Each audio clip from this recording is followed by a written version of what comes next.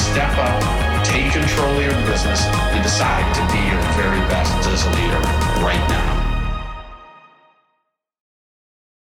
Hello, everybody. This is Mike Payton with the Lead Now podcast, and today I'm really excited to have Ali Nasser, the founder and CEO of AltruVista, a wealth planning firm which helps provide independent, comprehensive financial guidance to high net worth individuals and business owners. Ali also sits on the board of directors for the Houston Estate and Financial Forum and has been named to Houston Business Journal's 40 Under 40. And he's also led AltruVista to a more than 95% client retention rate. Ali, welcome to the show. Thanks for joining us. My pleasure. Thank you so much for having me, Mike. You bet. Let's start with a little introduction to the listener. Tell us about your company and your entrepreneurial journey, if you would. Give me a little 2-minute history. Sure. So 17 years ago, I was in university in Houston, and a gentleman came along and he introduced me to an internship opportunity inside the financial services industry. And not knowing too much, I knew that I wanted to help people and I knew I wanted to pay for school. So the internship opportunity looked great, and I quit my job at the time and started working with this institution. And I fell in love with helping people solve problems, and that just really brought me a lot of joy. And I noticed that the financial services industry was broken. And what I mean by broken is that it really wasn't aligned with the best interests of clients. And as I started to build my company or my practice, I had an affinity for working with business owners. I didn't know at the time, but it was just because we were wired the same way. And I was really an entrepreneur that was thrown into financial services. And after about a year or two in the business, I realized I really don't fit the mold. And because the industry had so many conflicts, I was like, maybe I'll just go build a business somewhere else. And then it occurred to me, well, rather than build it somewhere else, what if I just transformed the financial services business into being an entrepreneur-focused practice? And we really could create something different. So over the next few years, I started to build out what today we call Wealth with Purpose, which is our proven process for entrepreneurial balance sheet advice and life advice. And 11 years ago, I founded AltruVista, which is a advisory firm specifically catered to business owners and entrepreneurs that have outgrown that traditional sales model of financial guidance and really want more of a family CFO or a strategic advisor that can look at their entire balance sheet, their entrepreneurial vision, and help bring all the pieces together. And that's what we do today. And we're now evolving that even further and just continually trying to be on the forefront of what business owners want, what they say they want and what they may not even say they want, just continually building for that business owner. Yeah, that's certainly an experience I have, is that what they say they want and deep down what they really want can sometimes be two different things. So kudos to recognizing that. Give us a sense of size and scope now. How many advisors, how many clients, how big have you grown this organization? Sure. So we have 10 team members on our team. Now, all of our team serves our clients. It's not separate books of business. We work as one unit advising business owners. We have about 85 households. At one point, I had a couple thousand clients. And then when we specialized toward the high net worth business owner families, it became a much tighter scope. And our team really is just very white glove, high touch, close relationships. Every team member knows every client by name. And we really help them and their families do all sorts of planning, legacy, estate, business exit, life strategy. Some sell their companies and they want to know what mountain to climb next. We help them through the whole journey. There's some profound questions to be answered. So one of the reasons I'm so excited about talking to you is that you're a young leader of an entrepreneurial company yourselves, but you're also spending all day serving other entrepreneurial leaders. And so I know I'm going to get a personal and a professional view of some of the questions we're going to work through. So please give me your dichotomy of answers whenever that makes sense. I want to move off of the business for a second, but I am going to come back to it. And I want you to go back to the first moment in your life you recall remembering someone leading or acting as a leader or feeling like a leader to you. Who was it? What were they doing? And what was your reaction to that discovery? The first leader kind of comes in a strange path. You remember the movie The Goonies? Oh, yes. Okay. So when I was a kid, I remember watching The Goonies. I've watched the movie at least 100 times. But the character that Sean Austin played, who is just this leader of the kids group, and they were going to lose their home, and they had this one opportunity to possibly save the town, and it was completely irrational. And it was a treasure hunt through the floor of an old restaurant to find this ship full of treasure on it. And I remember watching him as a character and saying to myself, like, he just found a way to have everybody support him and go on this journey. And he didn't know exactly where he was going. And he was very honest about it. But the chance of it happening was inspiring. It was motivating. It was fun. It was an adventure. And everyone came along for the ride and had a great time. And in this case, he ended up, finding it, saving the village. Everything worked out. I mean, again, it's Hollywood. But seeing someone so young with so much passion and ambition toward, hey, there's got to be a way. And let's try it. Let's figure it out. We know there's risk involved, but the opportunity is more fun than just sitting around playing video games or watching TV and watching our dreams not come true. Well, and the power of belief that something is possible and it's worth trying even if we fail is a really powerful leadership theme for sure. What impact, if any, did that sort of repeated exposure to that storyline have on your development as a leader? So it actually came, and it's funny that it came through movies, because another movie that he was in, and I'm not some big Sean Austin fan, but there was a movie. By the way, if there's an old poster behind you, this is going to get really weird. Yeah, no, it's I promise, nothing like that. Right. There's another movie called Toy Soldiers that came out also in the late 80s. In that movie, the main character, the protagonist, didn't make the best grades in school. And he was actually the one that got in trouble in school. But when the school got taken over by terrorists that were, holding everyone hostage, and the principal was trying to get to one student to possibly plan a way to save the school, it was that student. And it wasn't the guy that made the straight A's. It was the one that was able to challenge the status quo and say, you know what, if there's a way, here's what it might look like, and take that risk. And that clicked with me as a kid. And I would see that and go, it's not just about what the textbook says. There's this part instinct and there's part input. And if you can combine some key points, some key levels of information, and you can combine that with your intuitive and your instincts, you can create a really powerful outcome that wasn't necessarily something that was prescribed or textbook. And that excited me. Yeah.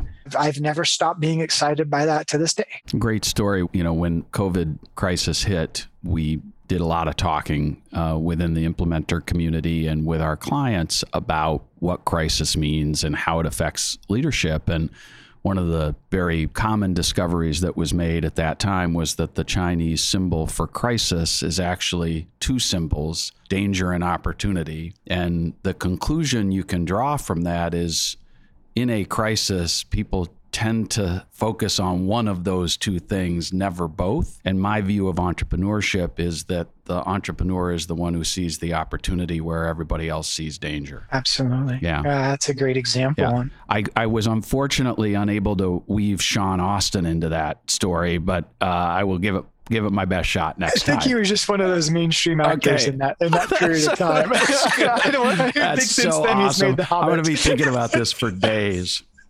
But I like that COVID example. So, it sounds like many of my guests that your journey was opportunistic, that there wasn't some grand plan and you always pictured yourself as a leader and et cetera, et cetera, et cetera. It sounds like life offered opportunities along the way and you took advantage of them. And so walk us through the thought process. How does that work in your brain as an opportunistic leader when you're at a crossroads and you've got a decision to make? Great question. Yeah, someone once told me, I think it was Warren Rustin, who's just a phenomenal leadership speaker out there. And he said, in life, I believe it was him, in life, there's a few decisions that you make along your journey. And there may only be 5 to 7 decisions, big decisions that you make in your life that completely change your trajectory. And the difference between potentially this great or exceptional life and a good life, or the difference between a good life and a bad life, might only be a few decisions that you make. And it's those critical moments where you really have a crossroad. And I noticed that when they come up, it kind of throws me into a bit of a dilemma where I can feel my gut is telling me you need to go this direction. And it almost puts a knot in my stomach if I'm not pursuing it. And I tend to find that it's what I fear the most. And if there's a book that I'd love to write just for the journey of learning about it, I'd love to write a book on fear one day. Mm-hmm. And maybe someone already has, but that fear, I find that when you're scared to do something, but it keeps recurring in your mind, that thought keeps coming up, it's usually something you should pursue or at least explore a lot further. And when I was in university and I made that first leap to leave my job and start a fully commission-based thing, there was something telling me, hey, this is something you need to go towards, but it was really clear and it was somewhat easy to take that leap. Later on, it was, well, this leap is you really need to build your own business and you know what your vision is and you need to get really clear on your vision. And from that, you can potentially have enough courage to take this leap of faith. And I often would look for confidence. I'm not confident enough to make this decision or make this change, or I don't have enough information to feel confident in this decision.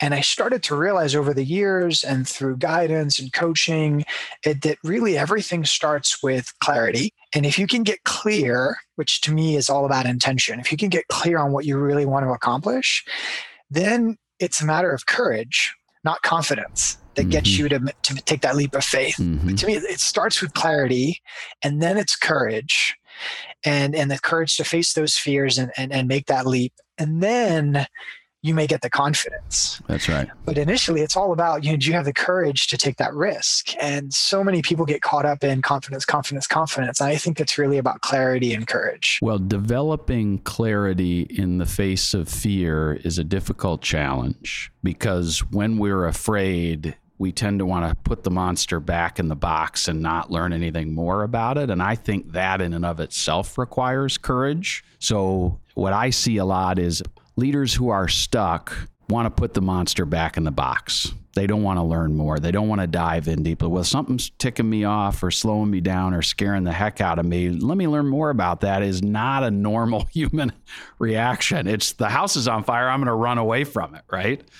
So a really neat observation, Ali. That was cool. Thanks. That was a great question. I've never been asked that before, and it was a nice little exploration. Yeah, thank you. Let's talk about your experience watching other leaders work. Who's the worst leader you've ever worked for, worked with? And we don't need you to name names here, by the way. I don't want to get anybody sued. But if you've seen a leader that you thought, oh my gosh, I'm not going to do things that way, what are the things they're doing that made you feel that way? And for the record, if you want to name names, I'm all for that. So the good news is that as I think, but usually when someone asks a question like that, I might get a knot in my back thinking about the person that just really ruined my imagination or life when it came to that. I've had a very short stint working for anyone. It's always been, the last 20 years has been an entrepreneurial journey. And before that, a lot of it was sales and worked at Starbucks and Circuit City and CarMax. And so I don't have a lot of horror stories. I do remember one manager that I had that was just they always wanted this reporting method and had no flexibility toward, this is when I was working at CarMax in college. And it was like, I was performing really, really well. And then she became my manager and she wanted me to do all this stuff that just didn't jive well with me. It made me feel restricted and boxed in. And she wanted me to show up at a certain time and fill out these cards. And it wasn't allowing me to sell the way that I wanted to, which was being much more free. Just, hold me, I'll deliver the results. Otherwise I won't get a paycheck, but let me do things my way. And she didn't. And that was actually a big reason I just essentially quit. And that's when I moved to a different career path. So if I were to knock on someone, I think she's the first one that came to mind. But I have been blessed to not have many journeys where I've had bad managers. And I think if it's bad, I just get out of it. Yeah, no, I hear you. Well, so when you say I haven't had many jobs, we're both Dan Sullivan acolytes. And one of my favorite Dan quotations is, who are you guys kidding? You're patently unemployable. So that's very true. Also true of me. Who's the best leader you've ever seen work and why? works specifically with me or just in general that I've worked and with? if you've had them on your team, that's great. But if you're observing from afar, that's also cool. So there's two people that come to mind, and I'll just kind of give a brief one on each.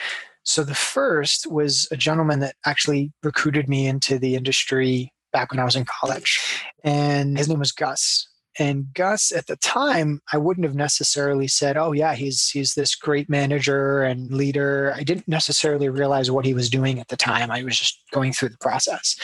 But now as I build an organization and I hire people and I mentor people and I watch them grow, I start to really appreciate some of the things that he did and some of the things that he didn't do. And one of them was he didn't help too much. He really helped me understand, here's what you need to accomplish. And then he would say something like, let me know how I can support you. And then he'd step away. And at the time I was like, he doesn't really do much as manager. And I'm out here producing all this business and, he's getting, great royalties or override, whatever it may be. And I didn't necessarily at the time have the same appreciation for how hands-off he was.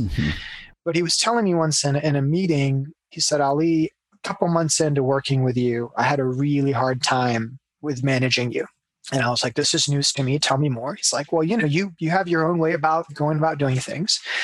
And I was feeling like I didn't know what to do as your manager. So I went to one of my mentors and I said, hey, how do I manage this guy, Ali? And he said, my mentor told me, you don't manage someone like that. You support them. You help them get clear on their goals and you help support them in the best way that they can succeed. And otherwise you let them go do your thing and let me know how I can support. And even though it felt like it was so much less that he was doing, I feel that made a massive impact on me being able to build my own or blaze my own path and grow my own way versus following a prescribed method. Well, it's also a great example of vulnerability and humility in that he admitted to you that he didn't know what to do and he got help from somebody else, which is an unusual characteristic for a lot of bosses, for sure. I agree. What's the second example? The second is I work with a wonderful leader that's my VP of operations, my integrator at AltruVista, who's just a phenomenal mentor, manager. Her name's Melissa, and she's just a great human, but a really great leader. And the team I constantly hear comments from the team about how great her management and her mentorship is. And working with me, she's someone that helps me raise my lid. She's so good as a leader and manager. It's like, I can't just be a decent leader. I've got to up my game because if I don't raise my lid, how is she going to raise hers? That's right. And that term, raising the lid, I got from John Maxwell in some of his leadership things, and he just does a great job. But Melissa's a phenomenal leader, and she really meets the team in a place that they are, constantly meeting each team member where they are. And that's been something I've learned a lot from. And it's been great to watch her mentor and lead and coach the team. And she'll never let me go on a new path by myself. Even though I'm like, oh, no, I got it. No, Ali, you're not going alone. So I know it's going to be slower. World-class integrator behavior, by the way. Indeed. One of my clients, after a particularly fractious session, hair on fire visionary, says to me, I think I'm starting to get it now, Peyton. As we grow, this team's only going to be as fast as the slowest person in our gunny sack. And his point was, this is no longer me in a sprint. It's our team running a race together. And if I'm moving so fast that I rip the front of the gunny sack out in our little sack race, the team's going to fall apart. We're not going to accomplish anything. And that's a great analogy. That's a tough transition for individual performers who are highly driven to make without frustration. Yeah. That might be one of the single hardest things that I've ever had to do and still struggle with. So we've just talked about two great examples of leaders that inspire you and one maybe not so great example. From all of that, most of my podcast guests distill some do's and don'ts from a leadership standpoint. I want to be this way as a leader and I want to avoid these things. So let's start with the do's. Give me a list of attributes or characteristics or behaviors that you think make people effective leaders. I think you need to inspire and motivate. I think you need to lead by example and practice what you preach. I think you need to be resolute with your vision and the outcome that you desire. but not resolute with how you get there. Flexible enough that you've got an anchor and you're anchored to that vision. But the way to get to that vision, you might have to, go ebbs and flows. And there needs to be a lot of flexibility toward how you get there. I mean, it can't just be my way or the highway. And I'll jump to the don'ts just because that's what's triggering Yeah, next. I get it. The number one don't that I've learned is don't help too much. I struggle with helping because I just naturally am a helper. Consulting, coaching, advising, it's all help. And if someone's like, hey, I've got a problem, instantly my solver hat's on. And it's so challenging to say, wait a second, let me follow what that initial manager I just complimented earlier, Gus, did. Hey, what do you think the solution is? And how might you approach this? And what are your thoughts on a path? And I think not helping creates more leaders from your team because it gives them the opportunity to find their own path and not be dependent, or you're not being a crutch. And when you're constantly jumping in to help them, you may get to the solution faster, but you haven't built a self-sufficient team member or leader. You've built a dependent employee. Yeah, and it's the difference between handing someone who's hungry a fish and teaching them how to fish. And it takes a lot longer to teach them. Yes, it does. But if you're trying to grow and scale an entrepreneurial company, if you have 40 people who are all great fishermen, you're going to grow a lot faster and succeed more consistently than if you're the guy who's accountable for feeding all 40 of the people on your team. Definitely. So, Definitely. Well said. Well said. When is the last time you felt really stuck or frustrated as a leader? What was the situation? What'd you end up doing and what'd you learn? Last time I felt stuck, it's actually a period that we've gone through and are still finishing. I'm in that say I'm in it right now. And we're at the light at the end of the tunnel and I can see it already getting better, but we're here. So this is fresh. So one of the stuck moments is I've been in multiple seats in my business. And what I mean by seats is just different roles and responsibilities. And every single job within the organization, and there's only 10 of us, but we outsource a lot and we do a lot. I've done every one of those 10 jobs. And when you build it from scratch, owner founder mentality, your first struggle is rugged individualism. We went through that at Coach and I can do it better myself. But it's generally speaking, when you look at hindsight, it's pretty easy to hand off the things you don't like doing. You can hand off the $20 an hour activities and focus on the $200 or $500 an hour activities. It's a lot harder to give up the $500 an hour activities to focus on the $5,000 an hour activities. Particularly when the person you give them to wants to do them a slightly different way than the way you do them. Oh, Mike, it's like you're just playing the chords. Yeah, it's dude. So hard. It's like, I know it's 80% there, but if you just do it this way. Yeah. And when it's your baby, it's so different as an owner founder because it's like you just have a way that you've done it and it's been effective and you're attached to it and it's emotional. And I'm just being very vulnerable here. Business, and when you really care, it's just incredibly emotional. Yeah. And sometimes I know the logical part of me is like, just let it go. Just let it go. It's hard. So the past 3 years, the 3 last seats that I really had to give up were the operating the team, kind of the integrator role, because I was in a hybrid before, being the lead for our consulting, planning, advisory business, and then being the lead for our business development. So it's kind of so it came with integrator first, and there's all sorts of team members that come in between integrator first and our LMA or our VP for planning and consulting, and then finally the business development role, kind of the LMA or lead, manage, accountable. I'm using some EOS terms here, but someone that leads the business development. So what was extraordinarily difficult was, one, being able to let go and allow others to come in and do it a different way. And then 2, feeling like it's going so much slower. Like if I just get in there, we can make this go faster. We can move this client through the process better or faster, or acquire someone faster. And I just kept wanting to jump in and help. I'm like, but it would take me 5 minutes. It'll take them 5. And that was really hard. And then the third one was just a function of letting go so that internally I could be at peace with, I'm no longer that person. And I find that when you let go of something, if you don't have something else to hold on to, or to anchor yourself to, you'll just go into tailspin and you're a lost puppy because you're chasing your own tail because you don't have. So it's so important that when you let go of something, you have somewhere else to focus your attention. And the learning that really helped me with this is I was listening to a speech at Entrepreneurs Organization last year. And it was a military speaker that was speaking about his journey. And I forget the exact story. And he said that, when you're focusing on the target and you've got a rifle, the moment you go to point or aim, you lose perspective of all your surroundings because you're focused on one target. And in that moment, I just stopped and I pulled my notepad out. And I didn't really listen to the rest of the talk. It just didn't matter because that was the nugget that I needed. And I started making notes. And I realized as a CEO, I had this great strategic perspective over the business, what we could create for clients, for the business community. But every time I went in and started to focus on a key tactical thing, and maybe that tactical thing took us a quarter, it was one rock over a quarter, a few months, I would lose perspective over the big picture.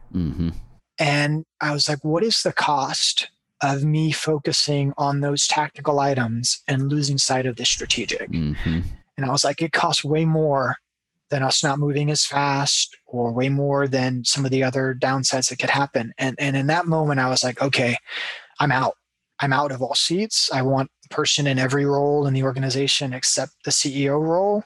And I can't be in two places at once anymore. What we'd call the visionary in an EOS company. And I think that's one of the really important aspects of this work for our clients is that the visionary role is something tangible that allows you to tap into what you love to do and are best at and creates more value for the organization than anything tactical you could be doing. It is not being put out to pasture from the tactical responsibilities that you've always had as you grew the business. And embracing that role and finding innovative ways to exponentially grow your business from a seat where you have no tactical responsibilities is a tough transition for a lot of leaders. And I appreciate you sharing the difficulty of that journey because it's very common, very common. Let me flip the focus of this interview a little bit. I'm curious about what you see as a trusted advisor to successful entrepreneurs as they're thinking about growing and managing their wealth, protecting their family, providing for the future, all of that stuff. I'm guessing you see people at their very best and worst. So if you could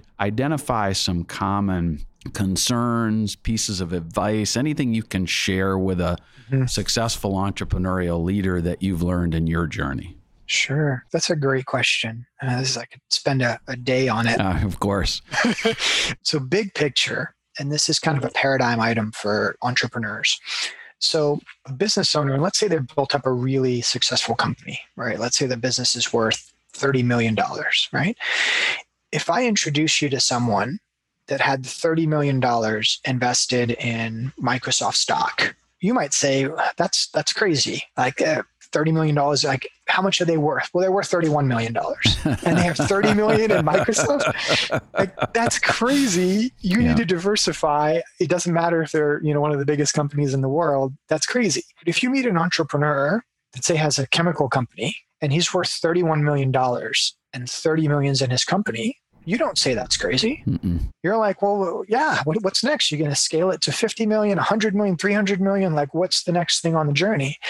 And that entrepreneur, because they built it from scratch, their paradigm is just, well, hey, it doesn't matter. I started it from nothing. I don't think about it as non-diversified. This is my business. This is my thing. Yeah. And the reason that they think about it that way is because of control. And because they have control over the business and they have influence over the outcome, they don't perceive the risks to be large. But if you ask them, hey, would you invest $30 million in somebody else's chemical company? Oh, heck no. Yeah. No, just no way. That would be crazy. It would be crazy. Yeah. So basically, you're betting on one person, which is you, and there's all sorts of risks, which we don't need to go into at this moment, that could affect that. So what happens is over the years, a business owner gets really comfortable with this control. And sometimes the business has a promising future and it's scalable and things can happen and really grow. And sometimes the business has already hit maturity and there may need to be a new plan or reassess. But when a business owner has done the same thing for 10, 20, 30 years, it's really hard to change those old habits. And every time they want to push towards a future outcome, they have some bigger dream about what they want to accomplish. The moment they start going that direction, some situation comes along and their subconscious kicks in and they go, nope, been there before, sticking with what I do. Nope, been there before, sticking with what I do. And one of the single biggest challenges and opportunities with entrepreneurs is that they don't see their position based on their current situation. They see their position based on where they started. Mm-hmm. So sometimes they'll look at that balance sheet and they'll go, oh, there's $50 million there. Nah, it's not real. Like, it's a fictitious thing. No, it's real. And in fact, every piece of real estate, you put more conservative value. The business, you took a 6 multiple. It's probably an 8 or a 9. Right. And this is real. And to get a business owner to think about their life based on their new normal is one really big challenge and one really big opportunity. And as you mentioned, I grab that opportunity and we go through a whole coaching process and clarification process to help them see their new normal. And then from there, it's a question of what do you want for your life experience? So let's just take someone who's built a $50 million estate, right? You probably have the freedom to pursue whatever life you want. Mm-hmm. You could work 10 hours a week. You could work 60 hours a week. You have that freedom of time. And I call this the point of optionality, which is essentially where you have more than you would ever need to provide your income. You've reached that point. You have more than that. So you have optionality. So really the true question you may want to ask is, what do I want for my life experience? And maybe it's the same company you own. Maybe it's selling it and starting a new company, because entrepreneurs don't retire. It's another business that may be a passion business for you. And maybe there's a new dial of your time. Maybe the life that you want is, I want to spend 20 hours a week coaching and mentoring startups. Doesn't mean I have to invest in startups. I could just coach and mentor them. And I want to spend 20 hours a week being the visionary for my company that I built, or charity, but very rarely do business owners that have hit that point of optionality, do they stop and say, let me be intentional about the mountain I'm climbing. And do I want to keep climbing the mountain that I'm on? Have I reached the summit? Do I want to slingshot to a new mountain and start climbing there? Or do I just want to cruise and just kind of not climb anymore and just hang out and enjoy the view? Well, it feels to me like the key is not separating the balance sheet from the life experience, like understanding that those two are interdependent and one can facilitate the other. But if you're not clear on either the value of the assets you've built or what you want out of life, you're kind of just going to keep doing the same old thing. Is that a fair layman's representation? I would give you more blessing than layman's representation there. That's actually, I'm blown away that you said that, because in the introduction to my book, which is called The Business Owner's Dilemma, in the introduction, one of the paragraphs is really what this goes down to is there's a life decision and a financial decision, and it's the intersection of those two that is often unaddressed. And I'm kind of blown away that you just said that. Yeah, so you really explained it excites beautifully, and that was the picture you painted for me. So kudos to you. You know, you decided to shrink the size of your firm or the number of clients your firm served and focus exclusively on entrepreneurs. So I'm wondering, what's the difference between the people you used to serve and the entrepreneurs and their families that you're serving today, and why did you make that decision? So I kind of would flip the question on you and say, what's the difference between the visionaries you work with and all the team members that support them? Well, we're crazier, the visionaries. Is that what you were looking for? Maybe so. So the mindset, I'll be better with my answers. Okay. The one word answer is mindset. Visionaries have a very different mindset toward everything they do in life. And they have a very different balance sheet. Usually 70 to maybe 99% of their net worth is tied up in one company. And where someone who might not own a company, it might be in retirement plans or stocks, bonds, cash. So when we made the segment in our business, the typical advisory firm that's out there, they might have, say they had a client with $3 million of assets invested. That client might have 4 or 5 million of total net worth. A client that has $3 million of assets with us probably has a $30 to $50 million net worth. And it's 1 to 10 ratio. So we might have 3 billion of client net worth we do planning for, but only 200 or 300 million of assets that we manage because the business owners have so much in their company. And for me, being able to connect the dots on the business vision and the personal planning just adds a fun level of complexity. It adds a new dynamic. And then every step of our process, even the educational tools, are all based on the entrepreneurial mindset. So when someone's saying, hey, this stage in the process, you're never going to get a document to go, hey, here's a 30-page data questionnaire and fill it out, because we know that 99 out of 100 entrepreneurs won't ever fill out the forms. Mm-hmm. So everything becomes, how would an entrepreneur approach this? Mm-hmm. And I've found that when you have two focuses in a business, you end up diluting the quality of both. Mm-hmm.